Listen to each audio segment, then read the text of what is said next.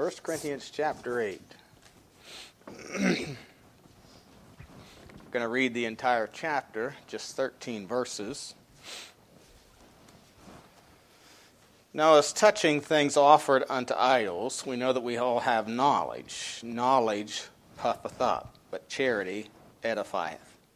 If any man think he knoweth anything, he knoweth nothing, yet as he ought to know.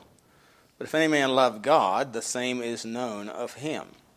As concerning, therefore, the eating of those things that are offered in sacrifice unto idols, we know that an idol is nothing in the world, and that there is none other God but one. For though there be that are called gods, whether in heaven or in earth, as there be gods many, and lords many, but to us there is but one God, the Father, of whom are all things, and we in him, and one Lord Jesus Christ, by whom are all things, and we by him. Howbeit there is not in every man that knowledge, for some with conscience of the idol unto this hour eat it as a thing offered unto an idol, and their conscience being weak is defiled. But meat commendeth us not to God, for neither if we eat are we the better, neither if we eat not are we the worse. But take heed, lest by any means this liberty of yours become a stumbling block to them that are weak. For if any man see thee which hath knowledge sit at meat in the idol's temple, shall not the conscience of him which is weak be emboldened to eat those things which are offered to idols? And through thy knowledge shall the weak brother perish for whom Christ died? But when ye sin so against the brethren, and wound their weak conscience, ye sin against Christ. Wherefore, if meat make my brother to offend, I will eat no flesh while the world standeth, lest I make my brother to offend. The title of the message this morning, Liberty Governed by Love. Liberty governed by love. Let's pray. Heavenly Father, we do thank you again for the opportunity and privilege we have to open your precious word. We thank you that we can have assurance that we have your word preserved for us in the English language, in the King James Bible, and Father, that we have a more sure word of prophecy whereunto we do well that we take heed. So, Father, help us to give heed to your word this morning, and to be encouraged and challenged, convicted where conviction is needed. Lord, we do pray if there be any in our midst this morning who do not have proper understanding or knowledge of the love of God shed abroad in their hearts by the Holy Ghost. If they're not born again, I pray the Spirit of God will work in those hearts today and help them to understand and come to a realization of their need of Christ. We do pray you be glorified in all. We pray in Jesus' name. Amen. You know, there are things that we make decisions about in life that we must give liberty to others in the decisions and choices they make. Now, we're not talking about Bible-based doctrines or what we call standards such as drinking, drugs and immorality, tithing, assembling together. Now, those things are clearly taught, although in today's evangelical world and even in what is considered fundamental churches, those things are being thrown into the liberty areas. You know, social drinking is becoming popular in fundamental churches, and so on. But those are Bible based, and I think we can make a very good case against social drinking. Wine is a mocker, and strong drink is raging. Whosoever is deceived thereby is not wise, and so on. So we're not talking about those things. It may be what traditions you hold concerning holidays, or whether you watch TV or not, or eat at a certain place. Now, when we lived in Pennsylvania, there were very few restaurants that served liquor, and so we didn't. And no grocery store sold liquor. Now, we moved to Maine. I mean, if we didn't want to shop at a place that didn't serve liquor, we almost couldn't shop. And that's the way it is in North Carolina. Every grocery store you go into in North Carolina sells liquor. So that's not an option. But those things were things that some people looked down on when we were in Pennsylvania. But we have to give liberty in those areas, that are not clearly defined in the Bible. I told a guy one time, in fact, when we were living in Alexandria, or near there, there was a bar in Alexandria, and they said they served the best food around. And I said, technically, it wouldn't be wrong for me to go in there and buy a meal. But what does that appear as? With somebody else. So I never went in there and ordered my milk or a sandwich. Why? Because of this very thing.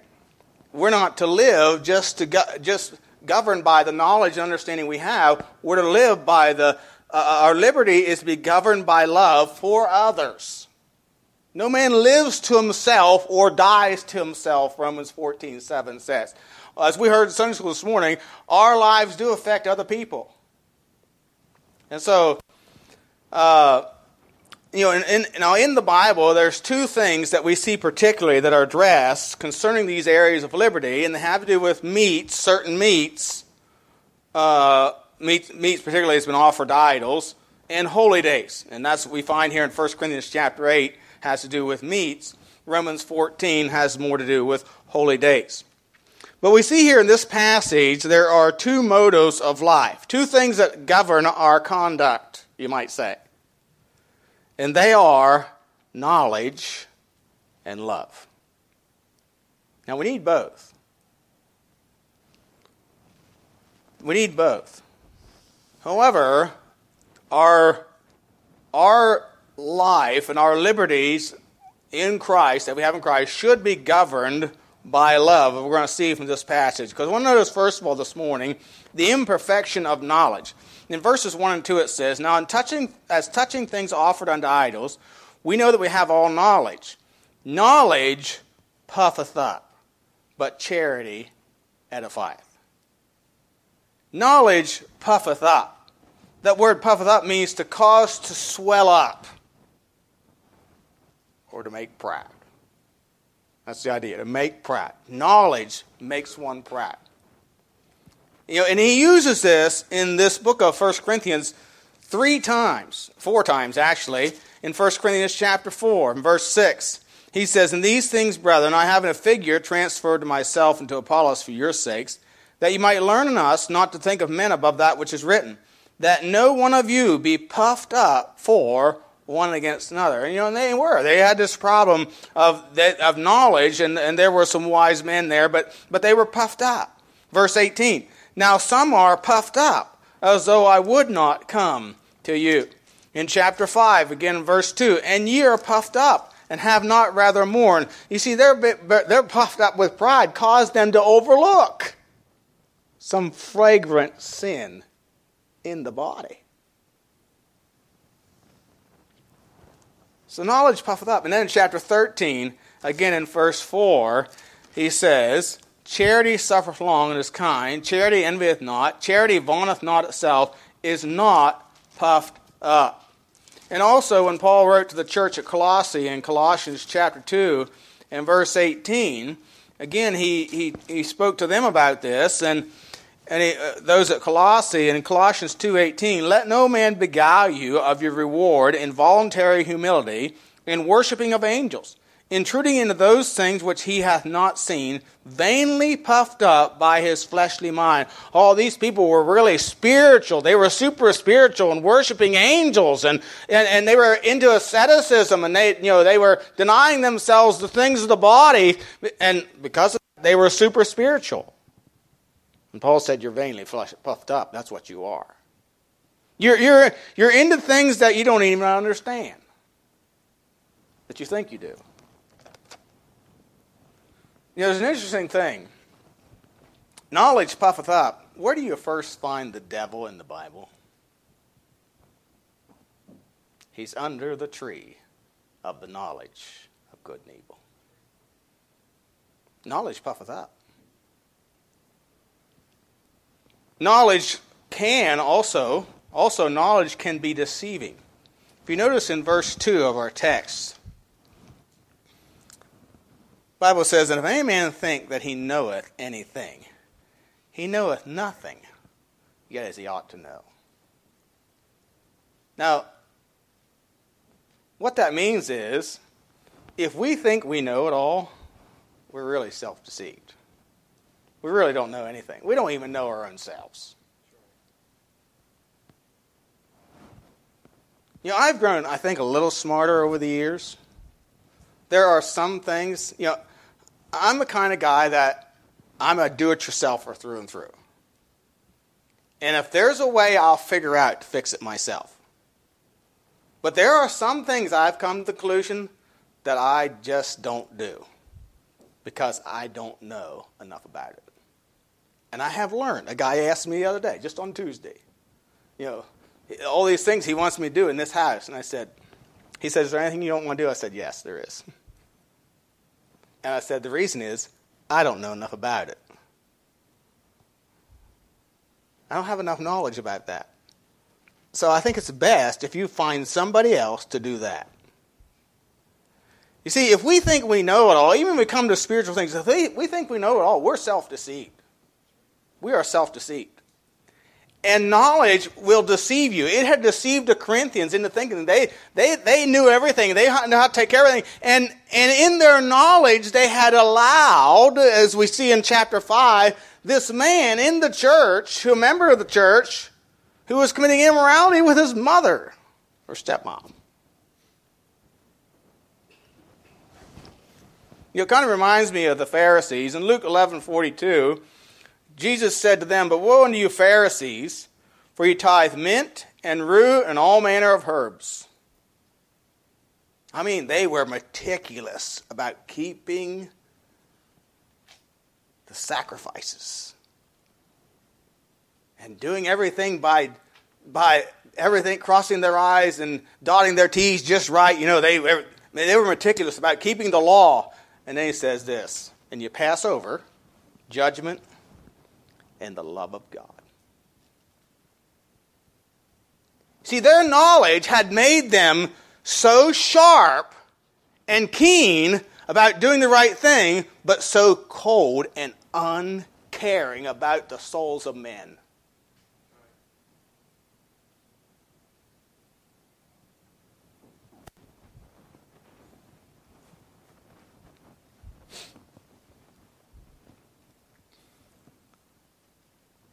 He says, these ought ye to have done and not leave the other undone. Look at Micah chapter 6 for a minute. Micah chapter 6. In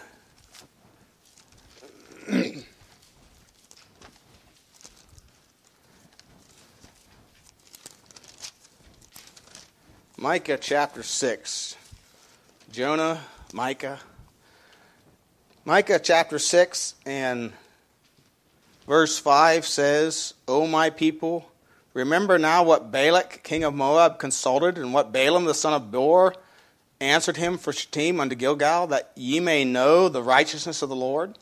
Wherewith shall I come before the Lord, and bow myself before the high God? Shall I come before him with burnt offerings, with calves of a year old? Will the Lord be pleased with thousands of rams, or with 10,000s of rivers of oil? Shall I give my firstborn for my transgression, the fruit of my body for the sin of my soul? He hath showed thee, O man, what is good, and what doth the Lord require of thee, but to do justly, and to love mercy, and to walk humbly with thy God. And what the Bible is saying here to Israel is, they had brought, think about it, they had brought the sacrifices that Moses commanded them of the Lord, and yet, in other words, they had knowledge of all these things, and yet, as soon as there was a temptation by Balak and Balaam, guess what they did? They forsook the Lord. You know what that tells us? That all those sacrifices were just kind of rituals that they went through. They knew how to do, but their heart was not really in it. It wasn't compelled by a love of God within. They turned away quickly after the counsel of Balaam. They had knowledge of the right sacrifices, but it was not with a surrendered or a right heart. In fact, notice in verse 8, He hath showed thee, O man, what is good. What doth the Lord require of thee? But to do justly, and to love mercy, and to walk humbly with thy God. In Psalm 51, verses 16 and 17, the Lord tells us there what is a proper sacrifice, a sacrifice that God is pleased with. He says in Psalm 51, verse 16 and 17, "For thou desirest not sacrifice, else I would give it. Thou delightest not in burnt offerings. The sacrifices of God are a broken spirit, a broken and a contrite heart, O God, thou wilt not despise." You see, knowledge without love is hurtful and destructive. It is without profit. If you notice in verse 3, 13:3, it says, "But if a man love God, the same is known of him." Isaiah 47:10, speaking of Babylon, Isaiah said, "For thou hast trusted in thy wickedness, for thou hast said, None seeth me. Thy wisdom and thy knowledge, it hath perverted thee, and thou hast said in thine heart, I am, and none else beside me." Remember Nebuchadnezzar walking out in his porch, and he said, "Is not this great Babylon that I have built?" Now, nobody's going to argue that Nebuchadnezzar was a wise man. Had a lot of knowledge. But his knowledge puffed him up. It perverted his thinking into thinking that everything that he had done, everything that God had given him, he had gotten by his own power. We know from the Bible that God used Nebuchadnezzar to bring judgment on Israel and the other nations around them. But Nebuchadnezzar thought, it's all by my great might.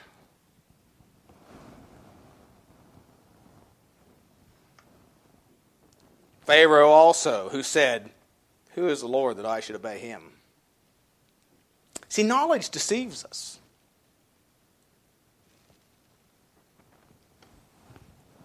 And I believe we're living in a time of much knowledge. Daniel 12:4 tells us, "But thou, O Daniel, shut up the words and seal the book, even to the time of the end. For many shall run to and fro, and knowledge shall be increased."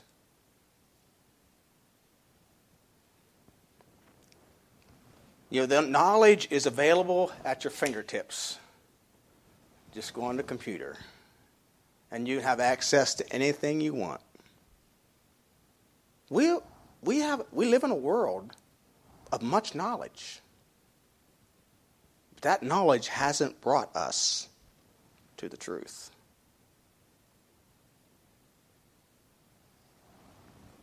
And so, the imperfection of knowledge, notice secondly, the perfection of love. If you notice in verse 3, "But if any man love God, the same is known of him."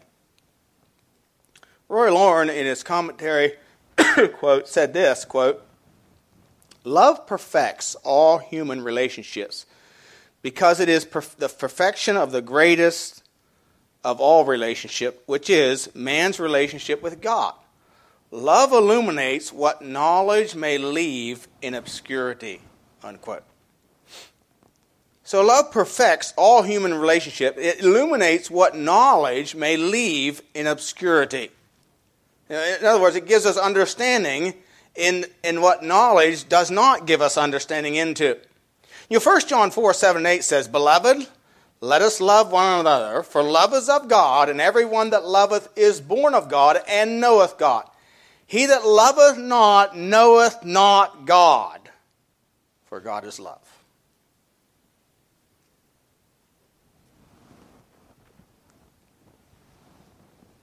The Bible tells us in Galatians 5, verse 6, that faith works by love.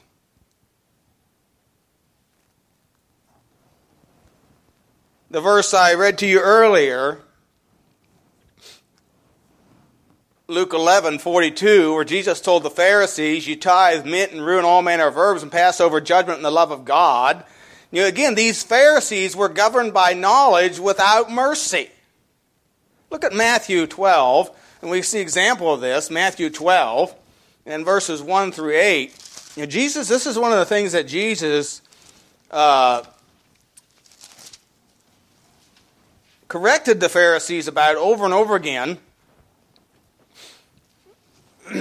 In Matthew 12, verse 1, at that time Jesus went on the Sabbath day through the corn, and his disciples were hungered, and began to pluck ears of corn and to eat. But when the Pharisees saw it, they said unto him, Behold, thy disciples do that which is not lawful to do on the Sabbath day. He said to them, Have you not read what David did when he was an hungered, and they that were with him? How he entered into the house of God to eat the showbread, which was not lawful for him to eat, neither for them which were with him, but only for the priests. Or have you not read in the law, how that on the Sabbath days the priests in the temple profane the Sabbath and are blameless? But I say unto you, that in this place is one greater than the temple. But if ye had known what this meaneth, I will have mercy and not sacrifice, you would not have condemned the guiltless. For the Son of Man is Lord even of the Sabbath. You see, the Pharisees, in their perverted zeal for knowledge, they condemned anyone who committed what they considered the slightest transgressions, which they themselves were often guilty of. And they had not only they were meticulous about the law, but they had added to the law.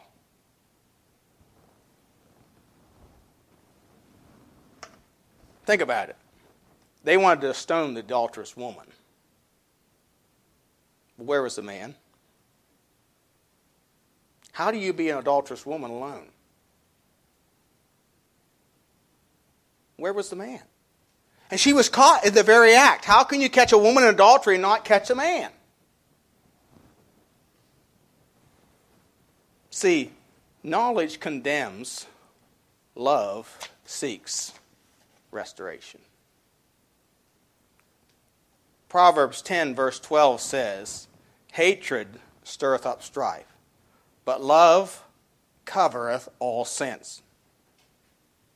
And I'll define that in a minute. I'm going to give you a few other verses. James 5:20, Let him know that he which converteth a sinner from the error of his way shall save a soul from death, shall hide a multitude of sins. And then 1 Peter 4:8 says, Above all things, have fervent charity. He doesn't say fervent knowledge. Now, knowledge is important, but it has to be governed by love. He says to have fervent charity, and that's a strong word. That's the word agape, sometimes translated love in the Bible, but that's what it means. Among yourselves, for charity shall cover the multitude of sins. The words hide or cover in these verses means not to regard or impute them, i.e., to pardon them, or to obtain a pardon of them from God. So it isn't the idea that we're covering up sin and concealing it and not confessing it, but that we're seeking to obtain a pardon for those sins from God. When they brought that adulterous woman, they weren't seeking a pardon from God. What they were seeking was death for her. Just destroy her. And Jesus sought a pardon from God, and he obtained it too. He said, Neither do I condemn thee. Go and sin no more. See, that's what love does. It seeks a pardon from God, not condemnation. Think about it. John 3:16 says, For God so loved the world that he gave his only begotten Son, that whosoever believeth in him should not perish, but have everlasting life. For God sent not his Son into the world to condemn the world, but that the world through him might be saved. Jesus said in Luke 19:10, For the Son of Man has come to seek and to save that which is lost. God did not reveal himself to the world in his Son, so all the world could be condemned to hell, but that the world might be saved through him. And God did not give us knowledge of the truths so we could chastise or insult one another or the world with our superior knowledge and their lack thereof. But so that with love, we could take that knowledge and edify and build up and demonstrate the love and patience of our Lord to one another. See, love perfects. Knowledge is imperfect. But I want you to notice a third thing. Then we notice here also the regulation of conduct. So, considering the fact, these things, in light of knowledge and love, how ought we to regulate our conduct? And I have two things here. First of all, conduct regulated by love. We notice verses 4 through 8. It says, "As concerning therefore the eating of those things that are offered in sacrifice unto idols, we know that an idol is nothing in the world, and that there is none other God but one. For though there be that are called gods, whether in heaven or in earth, as there be gods many, and lords many, but to us there is but one God, the Father, of whom are all things, and we in him, and one more Lord Jesus Christ, by whom are all things, and we by him. Howbeit, there's not in every man that knowledge. For some with conscience of the idol unto this hour eat it as a thing offered unto an idol, and their conscience being weak is defiled. But meat commendeth us not to God, for neither if we eat are we the better, neither if we eat not are we the worse." So he says we have all knowledge. In other words, we have knowledge of God and creation, gives us an understanding that there really is only one God. All these other gods that people worship, they're just figments of men's imaginations. That's all they are. They're not real. They're not real. They're not living. They're all dead. Stones. Made up. Just made up, little idols of made up of what they think God is like. A God that fits or suits themselves. Muhammad made up a religion that suited himself. The Catholic Church has made up a religion that suits themselves. Mormonism, and all these, they make up this idea of who God is, but it's a false God. It's not God at all.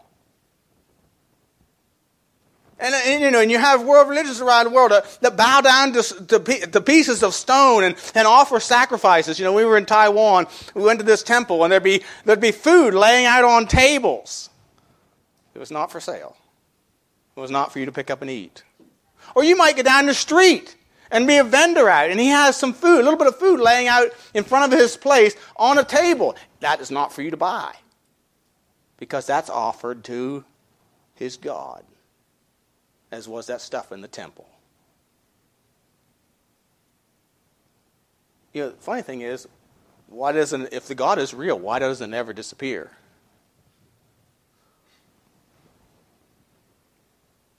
Thought crossed my mind, maybe I should go up to this guy, of course I couldn't talk the language, and ask him, okay, if your God is real, why doesn't that food disappear? Or what do you do with it after it lays out there and rots all day long? No, the God is not real. It's just made up. And you see, Paul said, look, we have that knowledge, but not all men have that knowledge.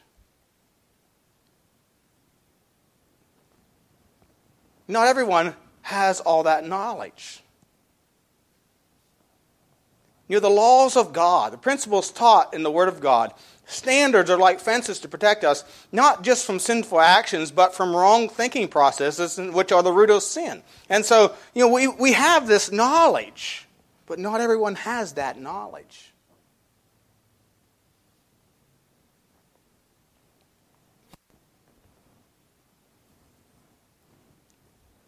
And so we have to be patient with people.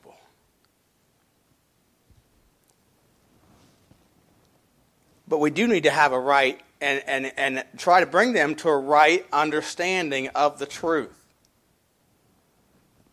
What I want you to notice also, he says here, conduct regulated by love. If our conduct is regulated by knowledge, we can damage someone else's conscience. Notice verse 7 says, "Howbeit there is not in every man that knowledge. For some with conscience of an idol unto this hour eat it as a thing offered unto an idol, and their conscience being weak is defiled. You know, some people may have looked at us going into this Buddhist temple, I think it was a Buddhist temple, one of the oldest ones in Taiwan, and said, "Oh, you went in there?" Yeah, I did. I have to agree, it's a creepy place. But to me, it's just a building. You know what? This is just a building. It's just a meeting house. We are the church. It's a place where a bunch of deceived people go and buy and offer sacrifices, burn candles and incense to nothing. To nothing.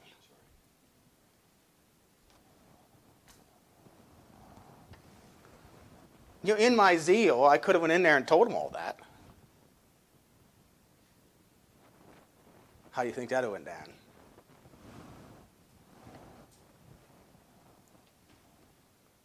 And so,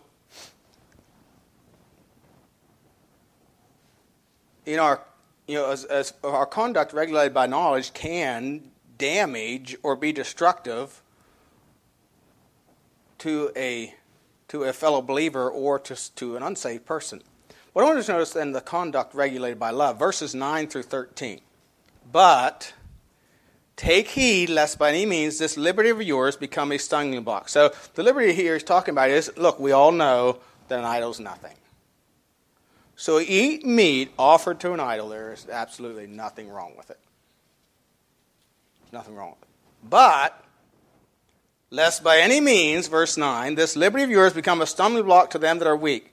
For if any man see thee, which hast knowledge, sit at meat in the idol's temple, shall not the conscience of him which is weak be emboldened to eat those things which are offered to idols? And through thy knowledge shall the weak brother perish, for whom Christ died. But when you sin so against the brethren and wound their weak conscience, you sin against Christ. Wherefore, if meat make my brother to offend, I will eat no meat, no flesh, while the world standeth, lest I make my brother to offend.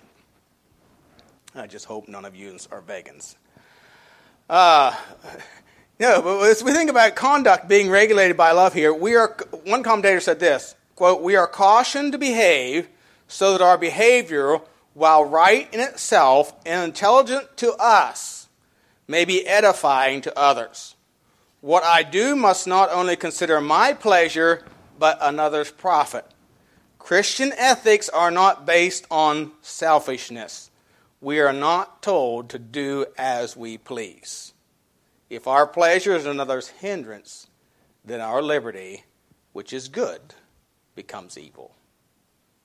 Unquote. You know, we don't live to ourselves. Romans 14:7 says, "No man liveth unto himself, and no man dieth unto himself." What we do affects others.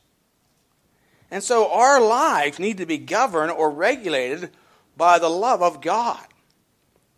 In verses 10 and 11 again it says, "For if any man see thee, which hast knowledge, sit at meat in the idol's temples, shall not the conscience of him which is weak be emboldened to eat those things which are offered to idols, and through thy knowledge shall thy weak brother perish, for whom Christ died." You know, we are to be moved or directed or controlled by love. We should not do or say things that are insulting or destructive to others. Go to James chapter 3. James chapter 3. And I realize this doesn't have to do with meat, but the application is the same here. James chapter 3, verse 1. "My brethren, be not many masters, knowing that we shall receive the greater condemnation. For in many things we offend all. If any man offend not in word, the same is a perfect man, and able also to bridle the whole body. Behold, we put bits in the horses' mouths, that they may obey us, and we turn about their whole body. Behold, also the ships, which though they be so great, and are driven of fierce winds, yet are they turned about with every very small helm, whithersoever the governor listeth. Even so the tongue is a little member, and boasteth great things. Behold, how great a matter a little fire kindleth. And the tongue is a fire, a world of iniquity. So is the tongue among our members, that defileth the whole body, and setteth on fire the course of nature, and is set on fire of hell. Drop down to verse 8. But the tongue can no man tame. It is an unruly evil, full of deadly poison. Therewith bless we God, even the Father, and therewith curse we men, which are made after the similitude of God. Out of the same mouth of proceeding blessing and cursing, my brethren, these things ought not so to be.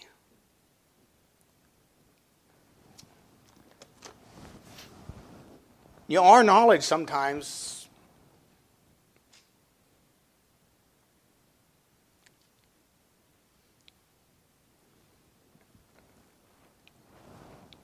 can cause us to say things that we ought not say, that are hurtful or offensive. It may be true,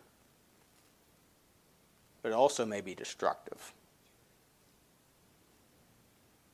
Yet Proverbs 18:19 says this: a brother offended is harder to be won than a strong city, and their contentions are like the bars of a castle. Once you offend them, it's like you're going to have to break down bars of a castle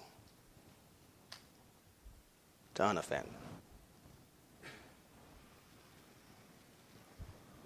See, we are to regulate our lives, but what pleases God and respects and considers others. You notice verses 12 and 13 of 1 Corinthians 8, it says, when you sin so against the brethren, and wound their weak conscience, you sin against Christ. Wherefore, if meat make my brother to offend, I will eat no flesh while the world standeth, lest I make my brother to offend. See, knowledge considers our interests. Love considers the interests of others. And you remember what Jesus said before he left the disciples in John 13:35? By this shall all men know that ye are my disciples, that ye have love one for another. Love. You see, our conduct should be regulated by love. By the way, that love for God gives us an understanding and a right knowledge of God.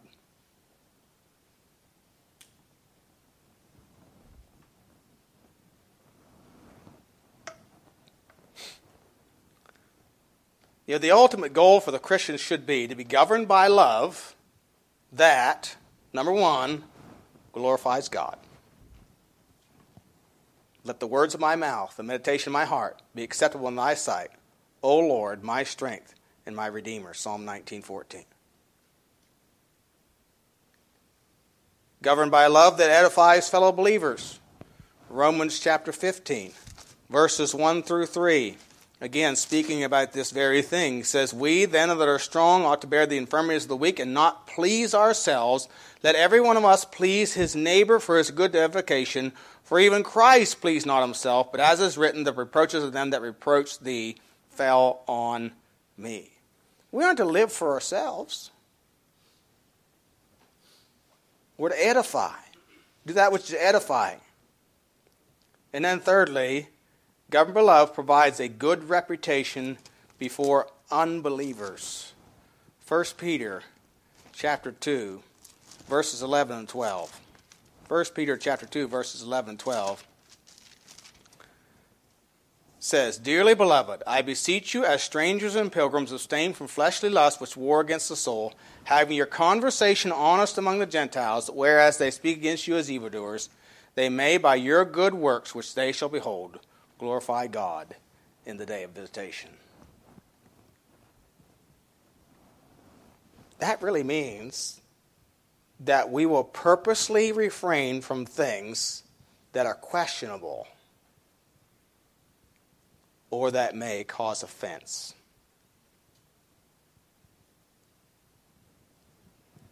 You see, that's what it means to be governed by love.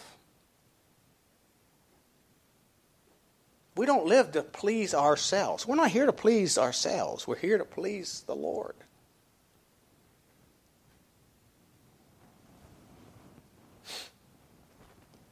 And you might ask this question, well, will that cause me to suffer? No. It might hurt your pride. But again, Roy Lawrence said this in his commentary, quote, "No Christian suffers who behaves like a Christian. You do not really penalize yourself when you live by love. It may seem so, but it will not be so. It will prove the most delightful and enriching experience of life." Unquote. And Paul gives us an example here in the next chapter, in 1 Corinthians chapter 9, and verses 19 through 23, he says, "Though I be free from all men, yet I have made myself servant of all, that I might gain the more. To the Jews I became as a Jew, that I might gain the Jews. To them that are under the law, as under the law, that I might gain them that are under the law. To them that are without law, as without law, being not without law to God." In other words, he never violated the Scriptures, but if there was a custom that didn't violate the Scriptures, he would go along with it. He didn't live the point is, he didn't live to please himself. He lived for others.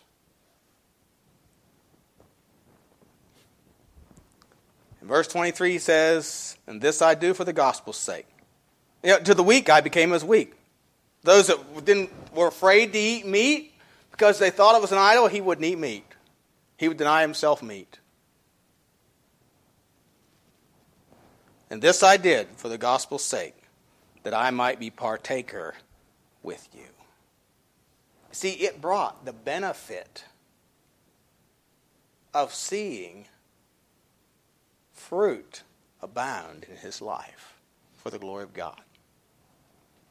Paul's life was enriched by his willingness to live for others. You and I need to govern our lives by the love of God, not just by the knowledge we have, but it needs to be governed by love.